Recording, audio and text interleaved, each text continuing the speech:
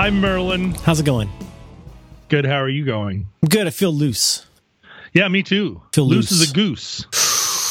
I had a weird breakfast that made me think of you. How did it go? It went pretty good. I went really easy. I went in and I ate half of a boar's head pepperoni. Just ate it. Oh, you're my hero. Mm-hmm. It's like a Das Super Jäger. Was that the entirety of your breakfast? Yes. That's the best breakfast ever. I don't like making Half pans. pepperoni. I don't like making pans. I feel like some kind of Appalachian caricature. If I can have one pan to clean, I feel like I've really scored. Last time I had breakfast for lunch last week, I did it all in one pan. I did smashed browns, I did ham, and I did eggs all in the same pan like a prospector. Sure, you don't want to make three pans. I don't want to have three pans to clean. Then I cracked an egg on it, and then I put on the spaghetti too. Two fresh cracked eggs and gunpowder. It's good. Get off of my claim. Hodgman loves to make toad in the hole. Oh, yeah, like an egg in a basket. Yeah, anytime you go to his house at any time of the day or night, he'll say, "Toad in the hole? You want a toad in the hole? I'll make a toad in the hole." Love a toad in the hole. What do we call it? We call it it's so eggy and a bready. Some people call it. Eggy and a bready. I don't even remember what I call it Never now. heard But that. I'll take a shot glass. I'll knock out the middle of the bread and toast it, and so much butter. How does he make it? We didn't eat toads in holes where I came from. Alaska doesn't really have toads, first of all. So it was like, well, I don't know what you would call it up there. You'd call it a marmoset and a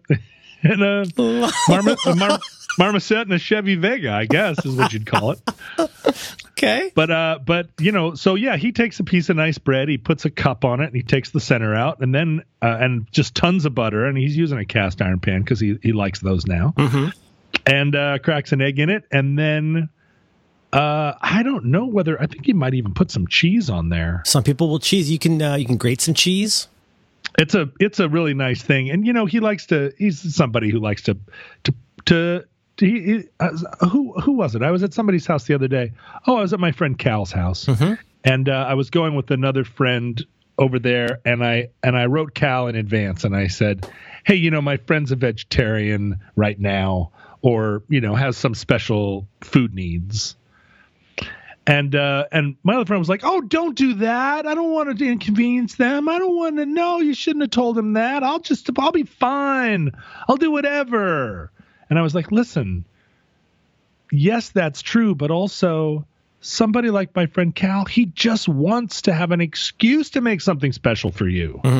Don't this whole I'm fine. Don't inconvenience anybody is actually depriving someone like Cal or someone like John Hodgman of that opportunity to be the great host that they want to be. Yeah.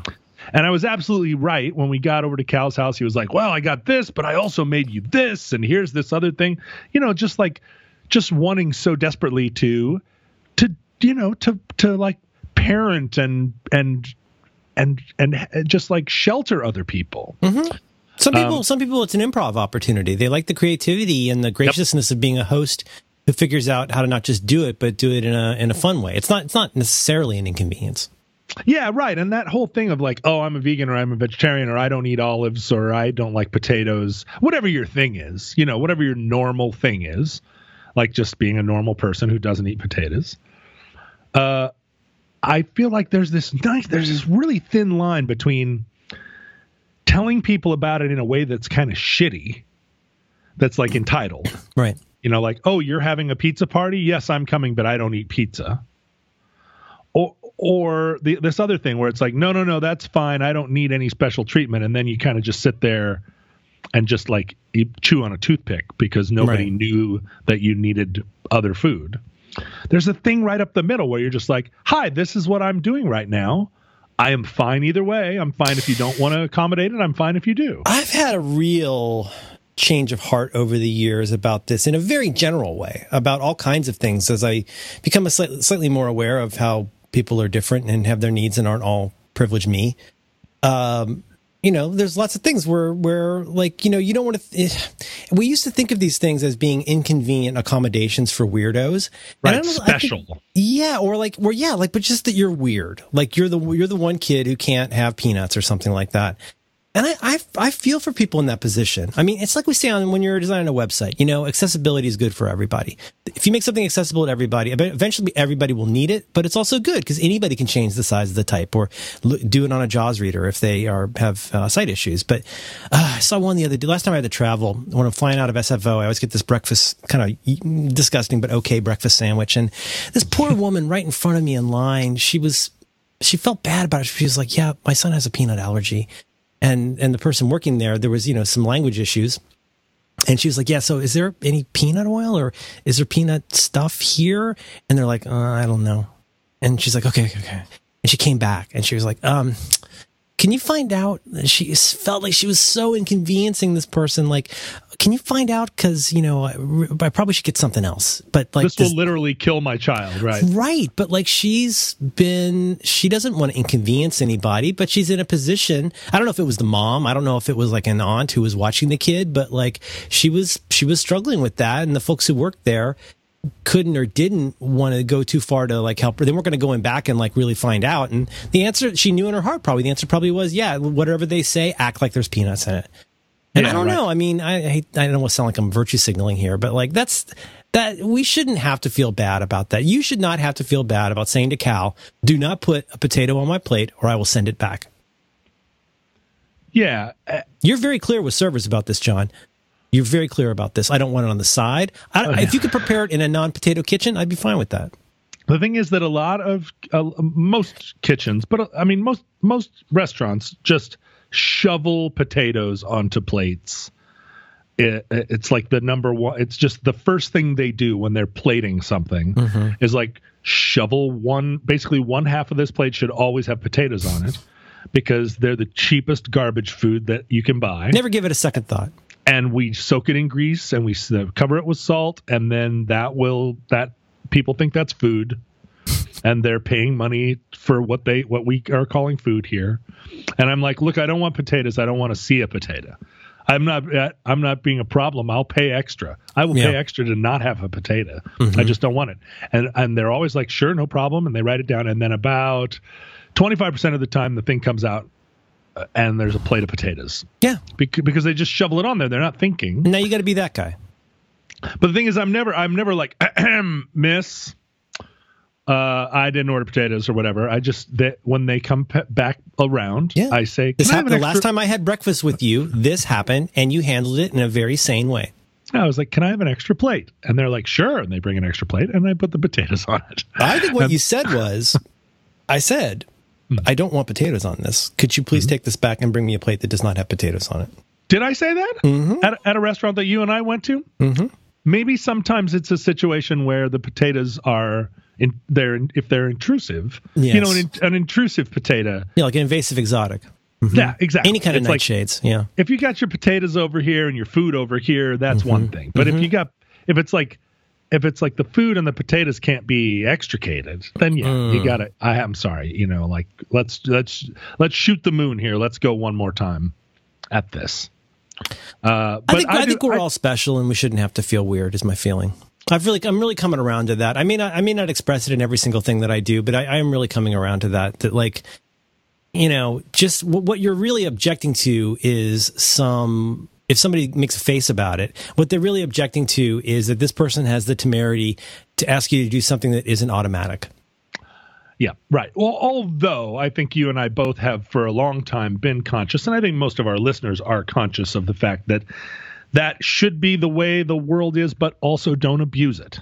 Oh, right. And and I think we all encounter people that we feel like are abusing it, and that's a tough thing. That's not a thing you want to systematize. You don't want to do the thing that is so popular in our country now, which is systematize the assumption that people are going to abuse it, rather than systematize the assumption that people are being honest about what they need.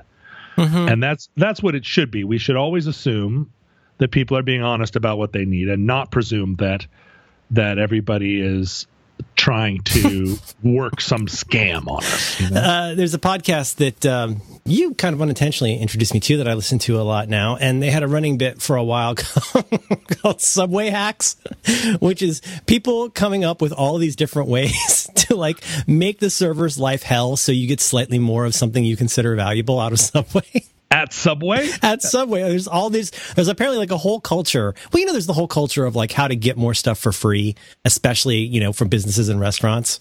And like, oh, you know, on your birthday, they have to give you a free cone. Right. Like, oh, what was it? There was one of those. I got a ticket. I got a ticket from a remote camera, like a speeding ticket. Really? I was going 26 miles an hour in a 20-mile-an-hour zone. On a big road, on a 4-lane divided road. Okay. And it was 20 miles an hour because it was a school zone. And I know the neighborhood because my daughter goes to the very school. Oh, no. And I was going to pick her up at school. And I was late enough that I was going 27 whole miles an hour. Mm-hmm. I mean, I don't know the last time you were in a car, Merlin, but if you're going 27 miles an hour, it doesn't feel fast. I do not drive these days, but here's one thing I will tell you. Anytime in my life, and up till now when my wife is doing the driving, when we see one of those cars, when we see one of those little signs that says, hey, did you know you're going this fast? We're never not speeding at one of those signs. And I mean, it's a safe driving family, but I know exactly what you mean. 27 is try driving 27 miles an hour. It's slow. It's really slow. I'm not trying to excuse what you did, but I'm just saying it's not like you were going 150 in a 60 zone. Right. I drove one time in the last couple of years from Sacramento, from the Sacramento airport up to a town in Northern California, because I was retrieving my GMC RV. Yeah. It was up there. Someone in the Black Book, who lived in Red Bluff, California, had repaired my GMC RV, and I landed in Sacramento, and I had actually my millennial girlfriend pick me up. And as we were driving up, I said, because we had a weird relationship. It was a weird relationship, let's be honest. And I got into, she had rented a SUV, and I actually got in the back seat. And I said, I would like you to obey all posted signs. And like all speed limit signs, all posted traffic signs, I would like you to obey them to the letter. Okay. While I ride in the back and explain how roads work. And it was exceedingly difficult. Yeah. Because it's like, well, this off-ramp from the road is 30 miles an hour. And even though we weren't going 80 because the posted speed limit was 65, which was hard enough. But then, you need to slow to 30 now because we have to be at 30 based on this sign and all that stuff. Every little on the highway, like the speed limits go up and down. Things are happening all the time. And if you're not doing what we all do, which is just get up to speed and go where we're going, but if you're watching those signs and following them, it's crazy. Driving feels insane. Oh, in Florida, it's the worst. I mean, in Florida, there's all these now people who go up and down 75 know where the speed traps are, where I don't know what the speed limit now is, like 65, but then there'll be this right outside of town, it suddenly drops to 40 and nobody catches that sign. Is there a point in the story where you're going to explain why this particular trip you wanted her to honor all laws?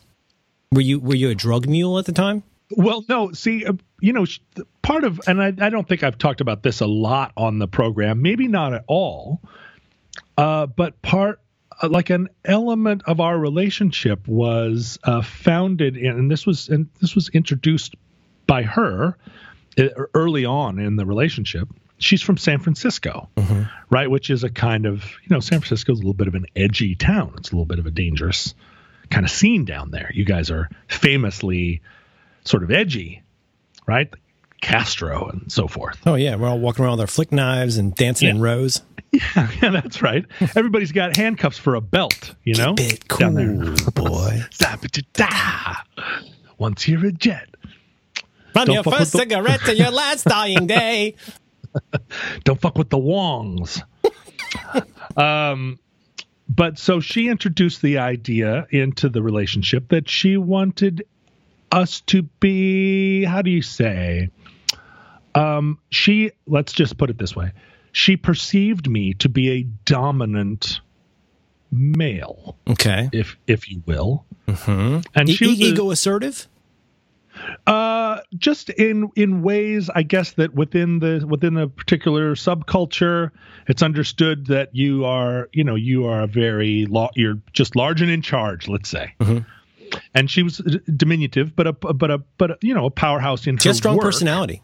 Strong personality. Mm-hmm. She's not a not a shrieking violet, as my grandmother used to say. Not a shrinking violet, but she had a very small shoe size, right? Mm-hmm. I mean, she's like a small person, but a lawyer in her day, and she needed to be in charge during her work hours. But then after work, she wanted to assume a more submissive. Is this going to be a Shades of Grey thing? So this was all very new to me. I was being introduced to a subculture, and in a way, I felt in some ways I felt seen for the first time. Like, oh wow, I understand. Like within this subculture, you're a bad bossy boy. I'm a certain type, right? I'm a character that is like a fetish item, even. If you can find a person like me that has all the qualities that I have. Call it a bear. Yeah, how exciting. You're the total package. So I was the total package. Uh-huh. And so as a component of this, there were all these I was always trying to invent some situations where this dynamic could be put into play. Where I was like, because I'm not somebody that's like,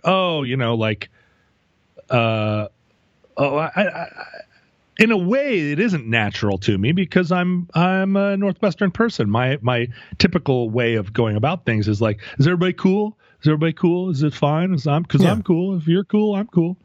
And this was much more like, here's how I want it. That was the expectation, right? That I would have strong feelings about how things went, and I would want things to go my way. And this is exciting within the subculture, right? Like. Mm-hmm. Here's this person who wants it to go his way, and here's this other person who wants to serve. To be guided. Mm-hmm. To be guided, that's right. And so this was an instance where I was like, I'm not going to drive, nor am I going to sit in the passenger seat. I'm going to sit in the back. And also obey all posted signs. And what was interesting is a lot of people don't think about driving, right? They learn to drive at some point. Someone sort of haphazardly taught them to drive, and then they're off to the races. And you see people like this all the time that are driving. We used to talk about them constantly. I was like, "What are you thinking? Don't do that." And you realize they just no one thoughtfully explained how roads work, right? And this was an instance where no one had ever explained to her, and it had never occurred to her that when a highway turns, there is a constant radius, right? Someone takes a protractor out and on a piece of paper draws a curve with the idea that you set your steering wheel into the curve and you should be able to just hold that turn. It's not a set of 6 oblique angles. It's a curve. Right. Yeah. Exactly. It's not a hexagon. Mm-hmm, mm-hmm. And so we're driving, and she would take these big, wide, sweeping curves, and it would be like turn, turn, turn. A little bit herky jerky. And so eventually I was like, oh, I see. You need like a little bit of training, for lack of a better term. Oh God. I'm so uncomfortable right now. About how... a little bit of fatherly direction. Mm-hmm. A little direction about how to go into a curve. Okay.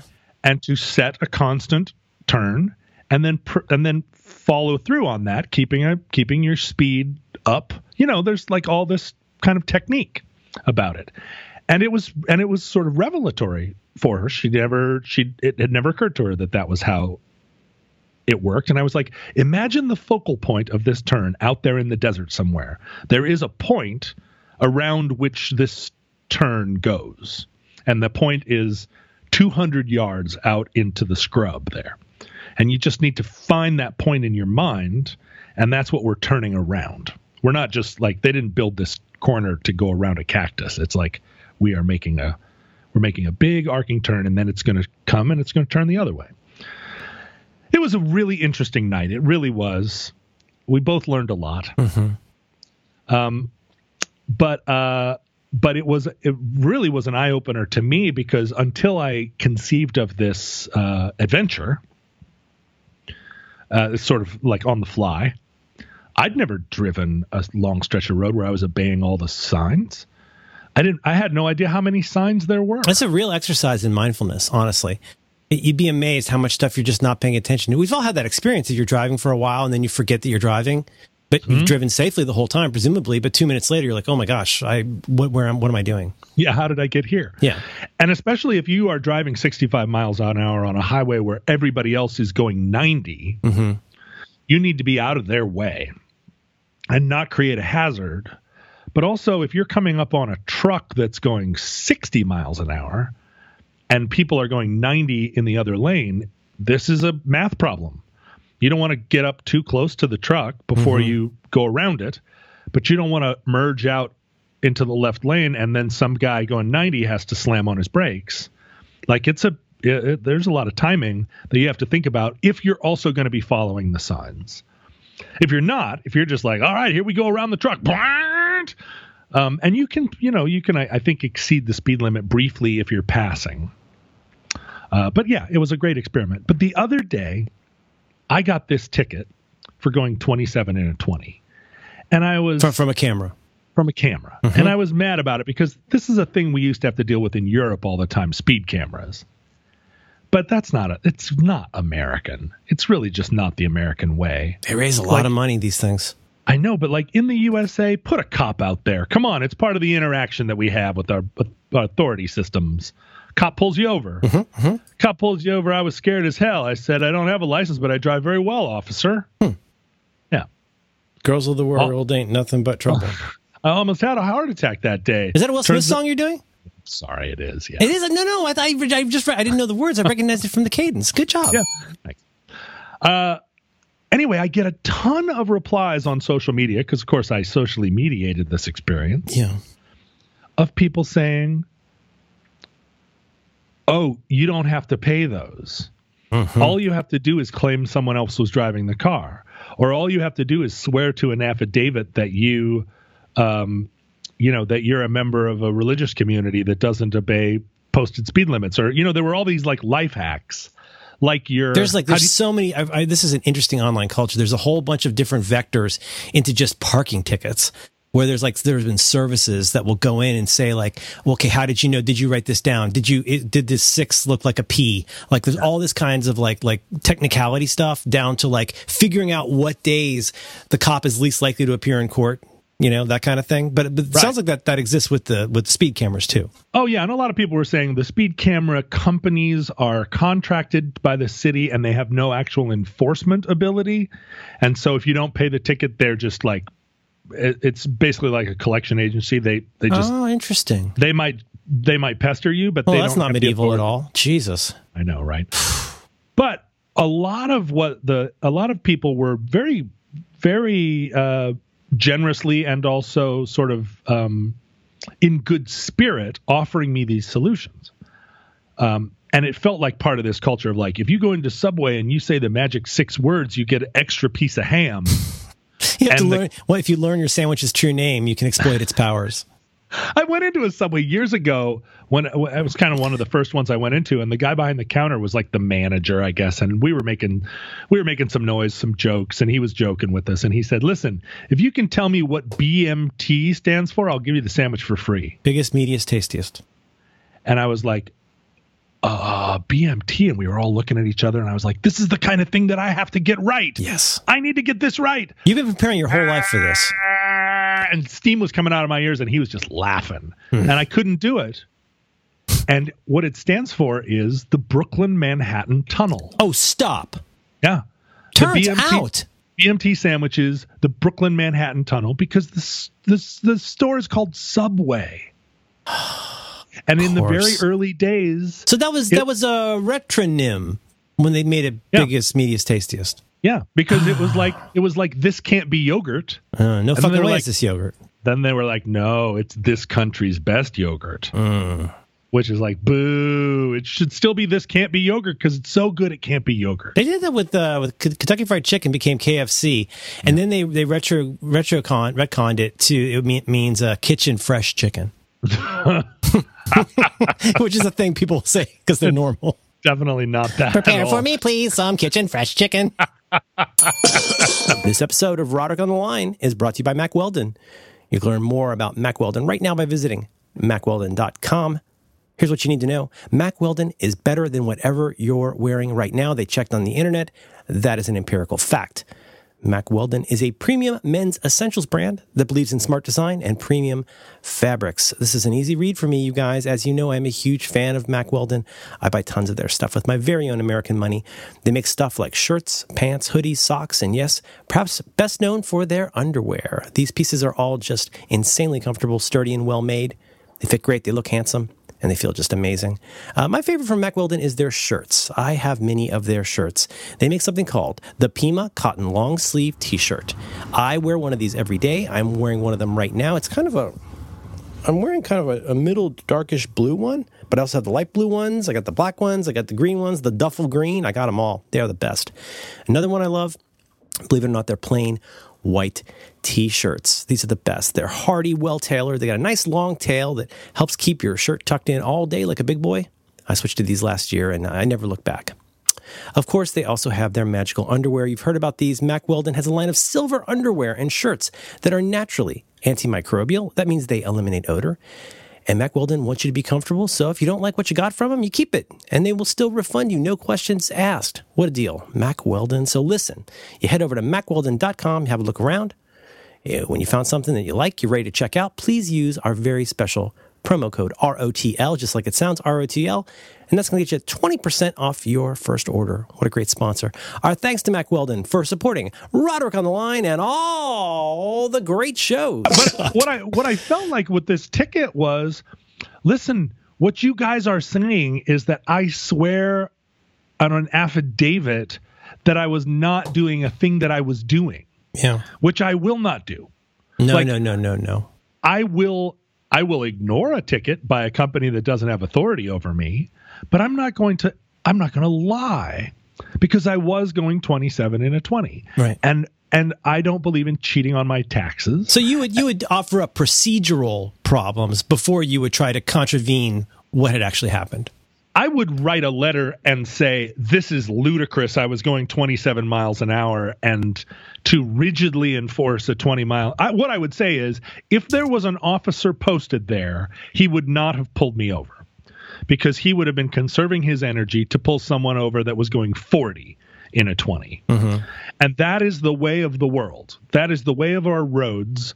And you presume that if you're going less than 10 miles an hour over any speed limit, you're fine because a cop it's not worth their while.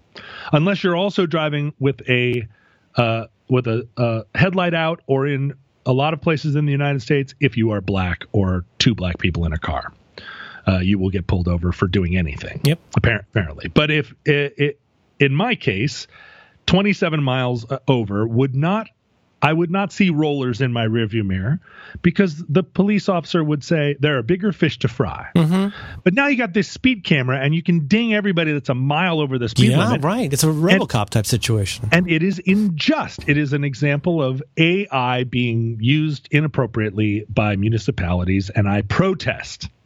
But I won't say I wasn't doing it. And if you go into a subway and you say, hey, pal, like, I'm nice. You're just a kid. We're both here. It's 2:30 in the morning. My friend Merlin is ordering 6 sandwiches because he wants us to try every one. You want to throw one for the table. You want to throw an extra meatball on there just because, extra meat for $1. Just because we're like cool cats. You know, I'll slip you $1. You want a Long Winter CD? I got one in the trunk. I can do that. I can make that happen. But to be in there like hacking I'll some make you system, a moderator on the site. Exactly. But to roll up in there with a KFC bucket and say, I'm going to fill this with Fanta because you guys don't have a policy against it. Yeah. I just feel like No. Yeah. Like, hack every system you can, but don't be a like ding-a-ling just because you can. Right. No, that's a good point. A lot of people will be a ding-a-ling because they can.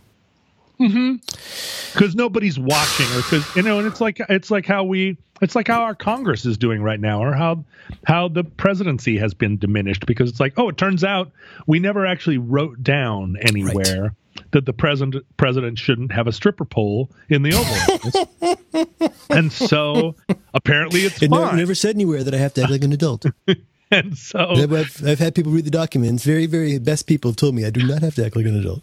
And the rest of us are looking around like, did we never write that down? Should have written that down. I guess that should have been something we thought to write down. Didn't think to write it down. So don't live like that. You know, obey the spirit of the law. So what'd you do? Did you pay the ticket? Yeah, I paid the ticket. Shit. Because it ends up being, it's just like, I'm just one voice crying out among millions of souls all crying out at once and being extinguished. Disturbance in the force, yeah. Somewhere there's an Obi-Wan Kenobi who had to sit down and look off into space. Not for long, but just for a minute. You just need to sit down for a minute. Just for a second. I'm exploring the world of secret menus, and it is bad fucking news. Give me some examples. Oh, God. Okay, so I'm on... this is hackthemenu.com. Hack the menu. Hack the menu. And this is just a lot of it's just real stupid stuff. like, I put 2 kinds of flavors in my McFlurry or whatever. Put an apple pie in there. Some of these are just horrible abortions. Here's the Land, Sea, and Air. I can rap. I can rap. The Land, Sea, and Air burger. Let's see. It's so basically you order a Big Mac or a McDouble, a filet of fish, and a McChicken, and then you put them all together into one sandwich. That's a hack. You have them do it, or no? You do it at your table like a monster. Okay. Can you believe that? Okay. I wish. $8.49 all told. Here's one they call it the 1035, the Mc 1035. Because 1035, switching over breakfast. So this is you get an egg McMuffin with extra McDouble burger patties, $3.49. Okay, say that again. An egg McMuffin, and then you add the patties from a McDouble to it. I mean, that sounds pretty good if you ate it with a knife and fork.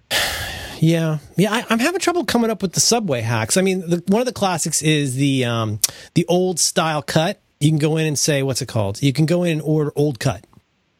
Because remember you used to get the little miniature loaf of bread, and they would cut a divot out of the top, and then sort of rough in all the parts, and then put that little hat back on. Yeah, you can order that. What do they do now? Well, now I think they just cut it in half. Oh, they don't do the old cut. A Subway old cut was once the only way they cut their sandwiches. That was over 10 years ago. They stopped cutting their sandwiches. Wow, time flies. You may get lucky and find a Subway artisan who knows the secret menu trick and is willing to cut your sub the old cut way. Oh, somebody that's been working there a long time. Mm-hmm. Now I'm on the Arby's secret menu. Yeah, you don't want to do that. Apparently you can get an Arby's French Dip Max, which is a regular French dip sandwich with twice the meat and Swiss. But I mean, most of these are just order 2 things, isn't it? Yeah. Well, I wonder how much French Dip Max costs. Double the meat on a French dip, and but varies by location. Looks like. Yeah, they ought to. That doesn't seem like a secret. I've been doing that for 25 years. I've been doing that for 35 years. Can you give me extra meat for $1? And I do this all the time. I mean, I think I don't need a website in order to know that you can take two sandwiches and make it into one super sandwich. I've been doing that for a while. Yeah. I've been doing that since you were in short pants, buddy. The meat mountain, that's a thing.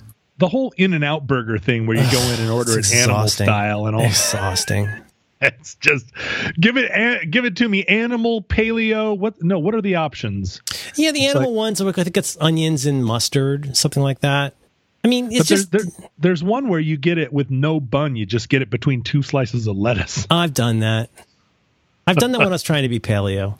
But you know what happened to that guy? He slipped on the ice. He hit his head and died. I don't want to die like that. What, the guy? The version of you that was doing paleo? I'm stealing your joke. When paleo was popular and everybody was doing paleo, and then the guy died, you go, "Why? That guy died." And people will be like, "Yeah, well, he slipped on ice." He's like, "Yeah, I don't want that to happen to me." Yeah, that's right. You can't say that there's no connection. How do you know? Roderick. Yeah, I don't know, man. I just life is so short, you know? I mean, life is short in the one sense of like, just get 2 sandwiches. Don't make a big wink. Just get 2 sandwiches. And if you want to have a big sandwich by yourself in a fast food restaurant, Hakuna Matata. But like, do you really have to make life difficult for the people who work there? You know? Do you have to be cute? Do you have to feel like you're in on something special? You're part of some secret society at fucking In-N-Out Burger, which is already not the best burger. Well, now this thing is called the McGangbang. That is problematic. It's one of McDonald's most famous secret menu items. Gangbang. Well, now this is a problem here because as they're writing it, they did not say McDonald's with an apostrophe. They went McDonald apostrophe S, which is not it because it's McDonald's. Oh, here it is. Okay. Simply order a McDouble and a McChicken, and then the McChicken sandwich is placed directly inside of the McDouble. Did this really need a website? Get 2 sandwiches, make them into one sandwich. So for $2, according to this, you've created a huge, tasty sandwich. How tasty does that sound? It sounds pretty tasty. A McChicken inside of a McDouble, inside of a turducken. It's a painful, godforsaken turducken of protein-esque. Okay, you know who I bet is good at this? Let's look at Taco Bell. I bet Taco Bell is great at this. Well, they only have 4 menu items. But exactly. It's unlimited. Oh, discontinued. You can ask for the incredible. Oh, this is awful. Double grilled quesadilla. And no, I'm closing this. This is no good. Well, they started doing that themselves, right? Putting tacos inside of other tacos, flour tortillas, and then rolling it into a burrito. I feel like I remember one of their earlier experiments in this. I think they called it the double decker, maybe. But it was a hard shell taco inside of a tortilla with refried beans, and you wrap it around that like that's normal. Yeah. Yeah. Oh, what a burger! I mean, you have to be so stoned. Our Taco Bell drives me crazy because they don't have regular Mountain Dew. They got that blue Mountain Dew, Baja Blast. What is that now? Well, the only time I ever want a Mountain Dew in life is when I'm getting KFC. I always crave Mountain Dew with KFC. They pair nicely together. But our KFC, which as you know is a tiny little Taco Bell KFC, all they have is Baja Blast Mountain Dew. Like, who's that for? Oh, Baja Blast Mountain Dew, but they don't have real Mountain Dew. They don't have regular yellow Mountain Dew. You know, when I have a rider, I always say it's not necessary that you put Mountain Dew on our rider, but if you do, it should be green. Don't put any red Mountain Dew. Don't put any extreme Mountain Dew. Don't put any like teen youth Bible Mountain Dew. I just want green Mountain Dew. Extreme Teen Bible Mountain Dew. Right. And people will reply sometimes and say, "You mean lemon lime?" And I say, "No. What I want. Green. What I want is green." And I don't, if you want to call it between your knees. Excuse me. Excuse me, sir. Hold it between your knees. I just want things to be the same. I just want, you know what I want? I want Larry Bird and Magic Johnson. Oh yeah, going head to head, and that doesn't make me an old. That's just what it should be. It's vintage. Yeah, my daughter's going through an interesting thing where she's trying some things out. Basically, she's still kind of reluctant to try new-ish foods, but sometimes she'll just ask for something random to be different. Like we had pizza the other night, and she wanted to get pizza with no cheese. Whoa! Yeah, so you get the pizza bread part, you get the red sauce, and you get the pepperoni, but no cheese. No cheese. Not my kind of thing, but she seemed to like it. Yeah, think about that for a while. Put your little deerstalker hat on that. I thought for a while. This was when I was in about 6th grade. I thought, you know what? I'm going to wear a deerstalker. This is a terrific story. That's going to be my. And what was the burn? Yeah, go. Go investigate someone else. Was that it? Yeah, it was something like go solve your mystery, Sherlock Holmes, or something like that. Yeah. And I slunk out of there feeling like, well, and that's it's the same one where I decided Jethro Tull was going to be my band. Yeah. Yeah, that lasted about 8 hours. Yeah, we're pretty much out of topics. I should tell our listeners, sometimes I make a playlist for the show. I don't make any money off of this, but if you go to merlinm.com/Merlin's playlists. Isn't there a way for you to make money off of this? No, I don't want to make money. I just want to make people happy. But if you go on Spotify and search, you'll find we got some Roderick on the Line playlists up there that you can listen to. You got the Made of Cocaine list. You've got, I forget what was last week's called. Oh, American Car. It's changed a lot over the years because one of your early life hacks was you were one of the first people that got that would recommend cameras. And then if people went and bought the camera from your link, you would get $1, right? Isn't that a thing that you were like a pioneer of? Absolutely. I was a pioneer of that. Yeah. And now you don't even want to make $1 off of this playlist, this great playlist. Extra playlist for $1. You know what? I'll break my rule and I'll put this in show notes. It's just a list of links to Spotify playlists, but it's fun to do. It's fun to make. It is. I realize that I keep doing that like in the middle of the night. In the middle of the night, I worry. It's blurry even without light. Wait, I know this. Not a surf? Yeah, that's right. Good. I sometimes post YouTube videos, but then I realize like I posted this video the other night of Frida from ABBA doing her 80s hit, early There's 80s. Something going on. Phil Collins produced something going on. 80s. And then I realized, wait a minute, I've posted that before. Yeah. And that's a thing that you should only post once. I struggle. There's some things I post a lot. There's some things I'll definitely post more than once. Like songs or other things? YouTube videos in particular. I think the video of The Who doing a quick one at the Rolling Stones Rock and Roll Circus. That should be posted every 6 months. People should watch that a lot. Almost any version of "And I'm Telling You I'm Not Leaving" by any of the great performers of that song should be posted and appreciated. You think you work hard for a living? You think you work hard? Try being Jennifer Hudson. That's all I'm saying. Or you say that all the time. I do. I say that all the time. I'm always saying that. Other ones. Oh, Sunday Candy by Donnie Trumpet. That Chance the Rapper song, Sunday Candy. Mm-hmm. Do you know that song, Sunday Candy? I do. Yeah, it's a really good song. And the video is a delight. I love the video for that. My family makes fun of me and rolls their eyes because I watch it so much, but I just love that it's presented as like a little play, like a little musical. I love it. How do you feel about the Drake Hotline Bling video? Oh, is that where he's doing the dance? That's the dance. I think I only know it from parodies. Really? Yeah. I've got a list here somewhere. I should do more of these too. I should do lots of things. Yeah, you and me both. Where's my playlist? Show more. I got one called Watch Often. Oh, David Letterman's first episode. Lake Street Dive doing Call Off Your Dogs. And you have to do Don Rickles on the Carson show. Oh, I'll just disappear into that. I know. Oh my God, him and Rodney Dangerfield. I will just disappear into those for like a whole night. Oh, and Bebop Deluxe's live performance of Made in Heaven from 1975. I was watching Don Rickles on the Tonight Show the other night, and it's early. It's like 72. Mm-hmm.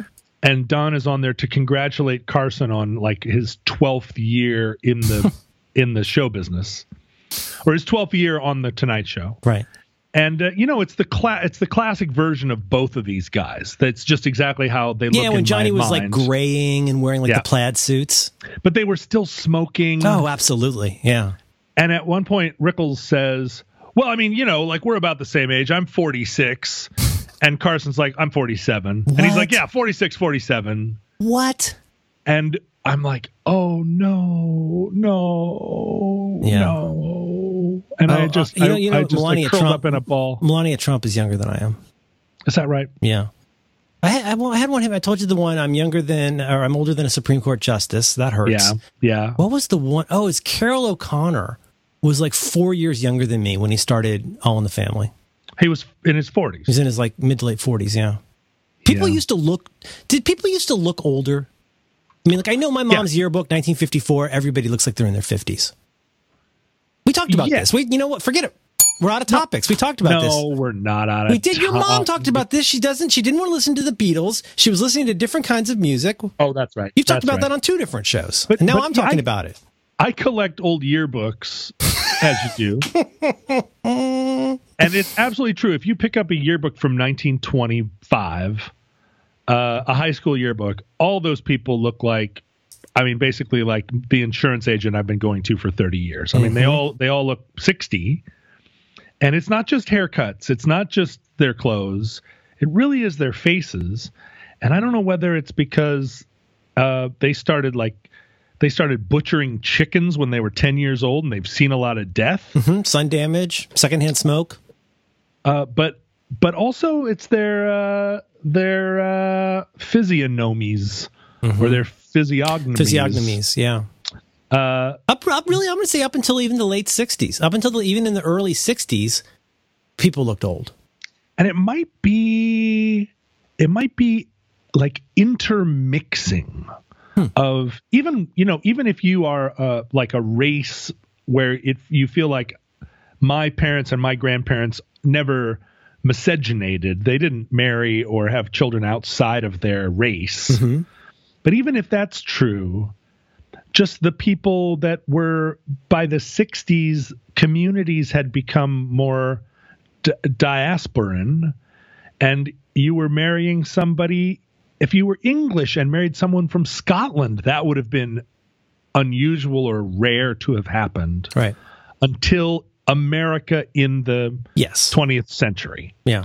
I'm sure it happened, but I bet it didn't happen nearly as much as it did after the 20th century. Right, and even if you moved to the United States, you were still within a community in your tribe. Like if you're with other Scottish people in West Virginia. Right. And that little bit of intermixing that happened in the 20th century was enough. That was enough genetic diversification that suddenly we looked younger and plumper and we were taller, and it was just like, finally, our genes had somewhere to go and express themselves, where they weren't constantly like recapitulating one another. That's my theory. Yeah. I don't know. I don't know. I feel like white people look old faster. I'm trying to avoid being problematic here. But there's a lot of like Asian and African American ladies where it's kind of hard to tell how old they are. They just look good. Black don't crack is what they used to say. Is that what they say? Yeah. Black don't crack, which is was their way of explaining why there were so many like 80-year-old black guys that just looked young and totally great. You think it's a melanin issue? Yeah, probably. You're probably a doctor. It's just a thing where the pinker your skin, the more vulnerable it is to attack from everything. Yeah, particularly if you're sitting around smoking and eating Cheetos. It makes smoking. The smoking, I bet, takes a lot. I bet that does a lot of the aging. When did people start really smoking? Probably beginning of the 20th century. Like cigarettes. Cigarettes, yeah, but I think people were smoking cheroots and cigars as early as, that's part of the Southern economy was exporting tobacco to the United Kingdom throughout the 19th century. And all those little clay pipes and stuff that you find in archaeological digs. So people were smoking that stuff even in the 18th century, I think. But it was cigarettes. It was rolled cigarettes that really blew it up. I'm looking at pictures of the president. I never think much about Zachary Taylor. He just doesn't come up. He's from that weird period. Listen to this run. Oh my God, what a run. You got William Henry Harrison. I think he's the guy who died after 1 month in office. John Tyler, James K. Polk, Zachary Taylor, Millard Fillmore, Franklin Pierce, James Buchanan. It's a rogues gallery. You just don't think a lot of they don't come up very much, do they? I mean, maybe in historical circles, but I feel like they just don't come up very much. Well, it's in that whole like 11th, 12th, 13th. Yeah, you got Andrew Jackson president. Is 7. You got Martin Van Buren, who was very cool looking, and then from 1841 to 1861 for 20 years, I don't know much about any of these presidents at all. Well, it's a very curious time in American history, right? You're talking about like the age of expansion. But also this was, pre-Civil War, this was an era when the whole dynamic of the United States was here we have the northern states that are, for the most part, abolitionist against slavery, certainly against the expansion of slavery. And then you have the southern states, which have... It wasn't like it just came up in 1860.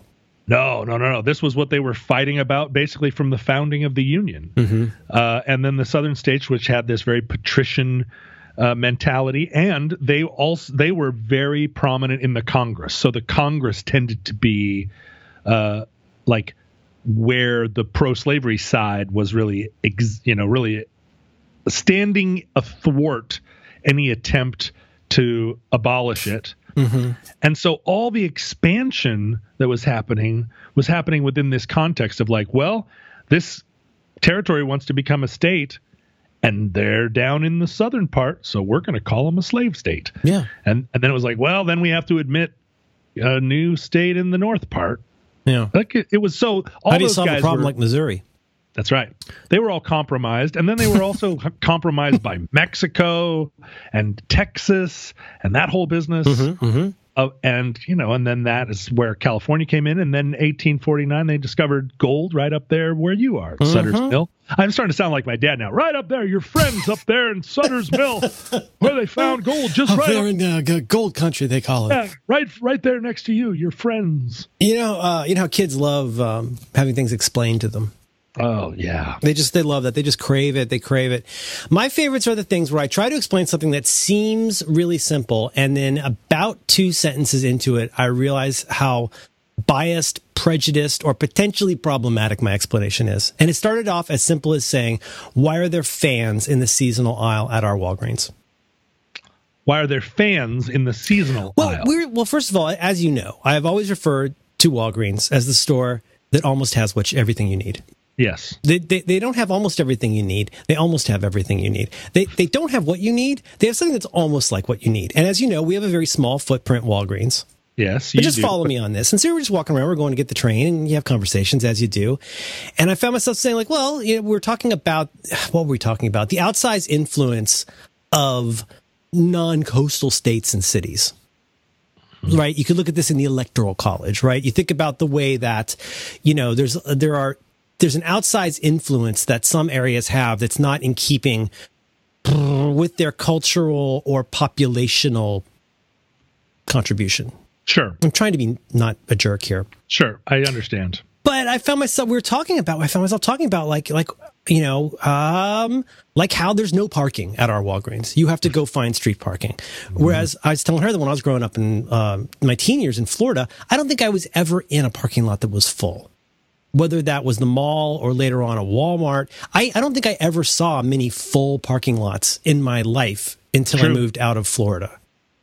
And we're just talking about the difference in real estate and availability. But anyway, it got down to this thing where I was saying, like, well, you think about the way our Walgreens is laid out or the way our Safeway is laid out. It's like, the thing is, they are stocking our Walgreens as though it might as well be in Missouri or North Dakota. Really? I mean, they're working at a certain kind of scale that does not accommodate the weirdness of the climate of San Francisco. So it is just kind of funny that in the 19 years that I've been here, it is funny to me that every summer you go to the seasonal aisle, you've gotten past Valentine's Day, you've gotten past Easter, and now it's just fun and sun on the beach. So it's 48 degrees outside, and it's all suntan lotion and umbrellas and fans. And nobody just laughs at that and thinks it's funny. But like, that's what's wrong with the Electoral College in some ways. I mean, let's be honest. Right. They're stocking fans for states that don't need fans. Everybody else needs those. So, of course, why wouldn't we just stick them in the aisle? And I'll even account for the fact, maybe you're going to go travel somewhere where there is sun. But at least on this tip of the particular peninsular penis that we call the San Francisco Bay Area, it's fucking cold in the summertime. You would be better to have sweatshirts in that aisle than fans. You don't need a fan. And we had this problem with Walgreens up here. They were building a new Walgreens here in Seattle. And they said, we have a style of architecture we like to call the Walgreens architecture. And Seattle was like, tell us more. And they said, well, here's what a Walgreens looks like. And Seattle said, well, that's an abomination. We don't want your Walgreens to look like that. And Walgreens said, well, we own the land and we're going to build a Walgreens in the style of Walgreens. You don't tell Denny's not to build a Denny's. Yeah. And Seattle said, Well, in fact, we did tell Denny's not to build a Denny's, and Denny's built their Denny's in the style that we told them. There's all kinds of places where McDonald's has to go with sign ordinances and put their arches on a pretty wooden sign that's no taller than 6 feet. Right. And so we said to Walgreens, you cannot build a Walgreens on that corner, which is in the center of town, which we are trying to perform this density magic on. And the citizens rose up, and there were all these meetings, and, it's typical sort of Seattle thing. But Walgreens ended up building a 5-story tall apartment building over their Walgreens. And I'm sure there's somebody in the corporate office at Walgreens that still to this day, wakes up in the middle of the night shuddering that they didn't get to build their Walgreens. That's super. I'm looking at this. Is it kind of like, I don't want to say Chicago style, but kind of old school, like whitish, big corner blocky things, reddish toward the middle? Yep. Oh, look at that. Yeah. Oh, that's super interesting. Yeah. Walgreens was really opposed to it. And in that spot, they wanted to just build their 1-story tall, stupid looking warehouse building. And Seattle stood up to them. I'll be damned. Yeah. That looks cool. It's kind of old school. Yeah, it's better. It's better than what it could have been. Yeah. I always think about that period of U.S. presidents where and I think of them as the facial hair years. Yeah, that's after. That's starting with Lincoln, kind of, right? Yeah. Well, Lincoln was the first one with a beard. But you're getting into the Grant, Hayes, Garfield, Arthur, right. Cleveland, right. Harrison, Benjamin Harrison, Grover Cleveland, all the way up to McKinley. They all had facial hair. Well, and then they all look like a box of cough drops. Then they kept going. It was all the way to Taft because they were the mustache years, right? Roosevelt and Taft had the stashes, and I keep hoping that one day we'll have another mustache. I think we should have some women for a while. Please. But then eventually we should have a guy with a mustache. And I don't know how to get back to that. Mm-hmm. In the 70s, there was a governor of the state of Alaska named Jay Hammond. And he had a big beard. He looked like Grizzly Adams. And he was like the governor of the state who wore flannel shirts. And he was a soft-spoken, mellow, groovy guy. He was a Republican. But he was very much in keeping with Alaska. And if you ask Alaskans now to rate all the governors, Jay Hammond always is the favorite governor. Huh. Even though he presided over a period of Alaska where basically his governorship was yeah, sure. He was the yeah, sure governor. But not, it wasn't yeah, sure, you can have a Ku Klux Klan up here. But it was basically yeah, if you want to start up a bulldozer and drive it that way, and put the blade down and just keep going that direction until you've made a road, sure, that's fine. What years are we talking about here? Mid 70s. Okay. Jay Hammond. Jay Hammond. Put that in. You'll see he's a very handsome man and in a style that you just don't see anymore in. Oh, look at him! He's hardy. Yeah, and I just he looks like a character actor. Yeah, for sure. I feel like Jay Hammond was what all Alaska governors should look like. Mm-hmm. And there aren't governors like that anymore where it's just sure, whatever, If we're going to see a mustache president in our time, it's hard to say. Obviously, you're hitting a moving target here, but what would you look for in terms of the mustache and the man? What do you think would make it? I don't want an over-trimmed beard or mustache. It needs to be full. Mm-hmm. I don't want one of those Dave Navarro beards where he's drawing it in with a Sharpie. But the mustache can't be sleazy. It's got to be, right. It's got to be it's got to have authority. I try this all the time with my mustache. Where do you draw the line? You don't want it in your food. Yeah. But you also want it to communicate that, that you can read a map. Oh, yeah. I went through this in my recent beard adventure where it was the longest I'd gone with, not shaving, with getting a beard. And I had an honest-to-God beard. But the mustache is always the hard part. And, you really got to trim it or it kind of gets into your mouth. Yep. And you get a Ty Cobb kind of thing going on. But you also want that's the part that's slowest to thicken up in some ways. Yes, it is. Unless you're, some people have a face for that. But I found it very challenging. Yeah, you got your lonely sandwiches that can grow a beard in an afternoon. Right, Dan Benjamin, same way. Dan Benjamin, he's growing a beard right now. It's tricky, though, because you think about, like, you take something like even a John Waters, like, that might be a little bit too trim. Like, you know what I mean? Like, you know what I'm saying? But Clark Gable somehow pulled that off for decades. Yeah, that's true. But, I mean, he was a little bit, a little touch and go on a little bit whether or of not it feet, was though, sleazy. like for a president today. No, you couldn't get away with that. You could. It's too. I bet You're you too could much get of an a auteur. full but trimmed mustache and beard. I bet that would fly. I think the millenniums have embraced the beard so strong that by the time we have a millennium president, it will be the only problem is they'll have a Macklemore haircut, but they'll have like a nice glorious beard, and we'll be back to trusting beards again. That's true. I mean, that's my goal. I realize that I'm not going to be president because I don't like to run for office, and I think running for office is a key component of ending up being the president. Yeah, probably. But you become very wise about that. Yeah.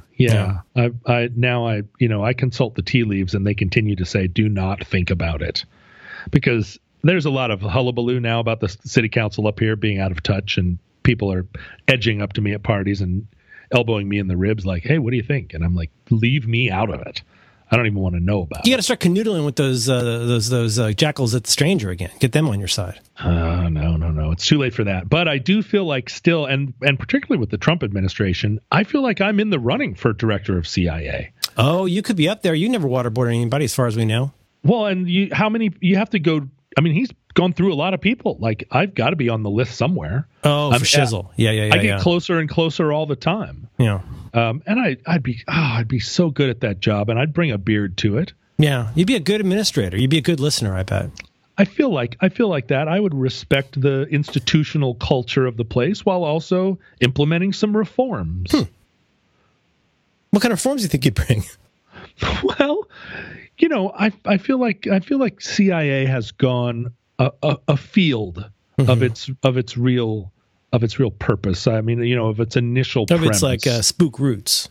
Yeah, it needs to get spookier, but less like dependent on technology and more boots on the ground. I'd like to see a lot more agents out in the field, learning other languages, writing in invisible ink. Oh God, I would love that. I feel like there should be cars. Could you have pigeon drops and blind drops? Yeah, blind drops. You want cars that emit smoke screens. Oh God, yes. License plates that flip around. I don't think you need like a lot of satellites. I don't think you need like a screen that comes up in the back so people can't shoot your back windshield out. Yeah, where the bullets like ricochet. There needs to be more ricocheting bullets. What about an ejector seat? There ought to be an ejector seat. Mm-hmm. There ought to be machine guns behind the headlights. Oh God! But I think I think you've really got a platform already. If you put people out in the field, that's what I'm saying. More operatives and less of this, less like listening into phone calls and trying to, all this kind of business. And I believe every once in a while we should buy a Lamborghini for a Saudi prince in order to get a phone number. Sure. Like that seems you got to like break some eggs. Yeah, exactly. Yeah, exactly. I think there should be people riding around on scooters in Bangalore. Interesting. So it's sort of along the lines of like some places have been trying to move to more like community policing and beat cops. You're saying, except instead it's secret agents overseas. Precisely. And the thing is, you don't need waterboarding. It doesn't work. It's not effective. What you need are informants. You need your Huggy Bears. That's true. Right? You need people that you talk to all the time, and you're like, hey. And every once in a while, sure, somebody's going to get their fingernails pulled out with pliers. Well, it's just the cost of doing business. Sure. And that's not a thing where you're trying to get information. That's just more of like, hey, you know what? Like, I got to stay sharp. You did the wrong thing, and we got to take your fingernails. Like, it's it's cost of doing business. Yeah. But, I mean, I think we should have 600 people out there that have 4 or 5 passports in a safe deposit box somewhere. And that's not even counting like Smiley and those guys who just walk around in trench coats and think hard about stuff. Oh, like a think tank kind of thing. That's what we need. We need thinkers. We need people thinking about it. We need Roy Scheider. Could they be smoking a pipe? They ought to be. Some of them. Yeah. Some of them. You get a Roy Scheider type that has to wear a tighter collar. But and we should be recruiting booksellers who make frequent trips to Russia. Like it just feels like normal stuff. They're just sleeping on the job with all this stuff, leaving it for the future. Now, what about the millenniums? What do you think they'll do for the CIA? Well, the problem is they're just going to computer. They're just computer. Oh, I get it. They're going to get Snap goggles or something like that. Yeah, Snap goggles. They're going to be Snapchatting, and that's not where it is. That's not where it's happening. Boots on the ground. I thought about this the other day. We forget that all the things that we used to think were inevitable, a lot of them weren't. We thought we were all going to die in a nuclear holocaust, that it wasn't conceivable that we wouldn't, just given the temperature of the world. Right. Something had to go wrong. It had to happen, but it didn't. And we thought there were going to be flying cars and all these things that we thought were inevitable, and they ended up not being inevitable. And so when I look at my kid, and you spend a lot of time thinking like, well, it's inevitable that they're going to be living in this world of augmented reality, and they're just going to be completely tied to the internet, and they're going to be these weird robotic people that just sit and have like internet sex while wearing a PVC bodysuit, and they think they're going to be flying Everybody's over going to be Iceland. a future sex cyborg. Yeah, right. You just feel like, oh, that's just where it's going. Why do I even bother? Keep my kid away from YouTube videos. She might as well learn about, Shisa porn now. But in fact, it's not inevitable. Oh. And I talk to young people all the time who are just like, it just sucks. I do. I do. I'm out in the world. I'm in the rock business. Young people come to me for counsel all the time. Yes. They're like, does this look infected? Like I hear from them a lot. Right. And it feels like, wait a minute, there's nothing inevitable about it. We might just all suddenly turn against the internet and just say, this isn't working. There's another way to do this where we get the good parts and we don't have to be mired in this shit show. I believe it. I believe it's possible. It doesn't have to be that we're all on Facebook or whatever the future version. I mean, it could be all of these things. I think the one thing that I very much believe in is that people my age and older are going to continue to die and continue to stop having undue influence. Ugh, I hope so. It's the worst. I mean, the problem is us. The problem is, I'm not even going to say specifically my age, but yeah, let's say people over 40 are the problem. I don't think so. I disagree with you there. Do you? I mean, not including your mom. I think definitely the baby boomers had a lot of bad influence, and I think part of the millennial, part of what makes them kind of problematic for me is that they adopted a lot of the patterns of their parents who were baby boomers, who were not necessarily Generation Xers. But no, I feel like people in their 40s, 50s, and 60s have a lot to offer the world in terms of experience. And we're not, I do not believe that high school kids should be spearheading the movement for gun control. I think it's lovely that they do, but really we should be doing that. We have failed it.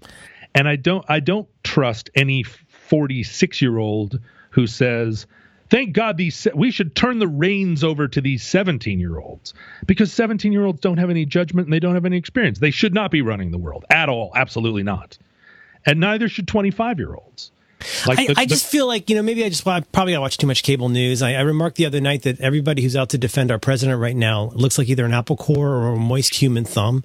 And I think we just need to get that cohort of people, the cores and the thumbs, like when they die off, there's always going to be cores and thumbs. God bless them. People are going to live forever. That's going to be fine. But it's just these dug in people from 2 generations ago that feel like such a karma suck to any good change. Well, they are, but the problem is...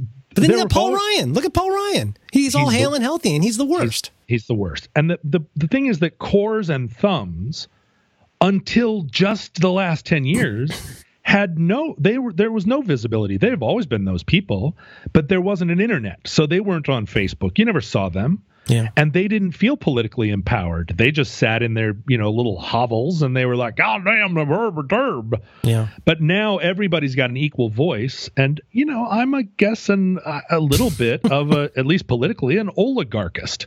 I don't think that those dum-dums should have equal voice to somebody that has a degree in political science. And the idea that we have in America where we're experimenting with democracy for decades, for 200 years, and then you arrive at a place where, okay, well, this is what democracy looks like. And it's like, yeah, actually take a closer look at that. Is that what you want? Or do there need to be, I guess, what we used to have, which was checks and balances? Oh, I remember that. If you have democracy where everybody is on the internet and they're like, well, you know what I think? The earth is flat. And it's like, are we really talking about this? Yeah. So, no. We're still talking about that. I think that there's a reason that people in their 40s and 50s are running things, and it's because, if you're 24 and somebody says, oh, college should be free, you've never thought about why that might be hard to implement. Right. Not impossible, but it's also not a thing that you elect a president about. You got to move some furniture around if you're going to do something like that. You do, and you can be against banks. I'm against banks. But have you ever thought about what happens if you take banks away? You don't just take banks away. It's got to be on cryptocurrency. Banks do things, and you might hate them. The worst of them are the worst, but banks they do a job. And look, I'm against private property as much as the next progressive. Oh boy. Anyway, so yeah, I think that maybe we're not all going to be.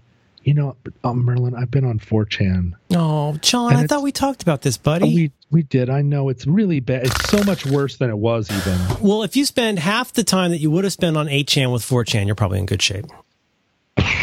And I don't even get me started on the dark web. I promise I won't.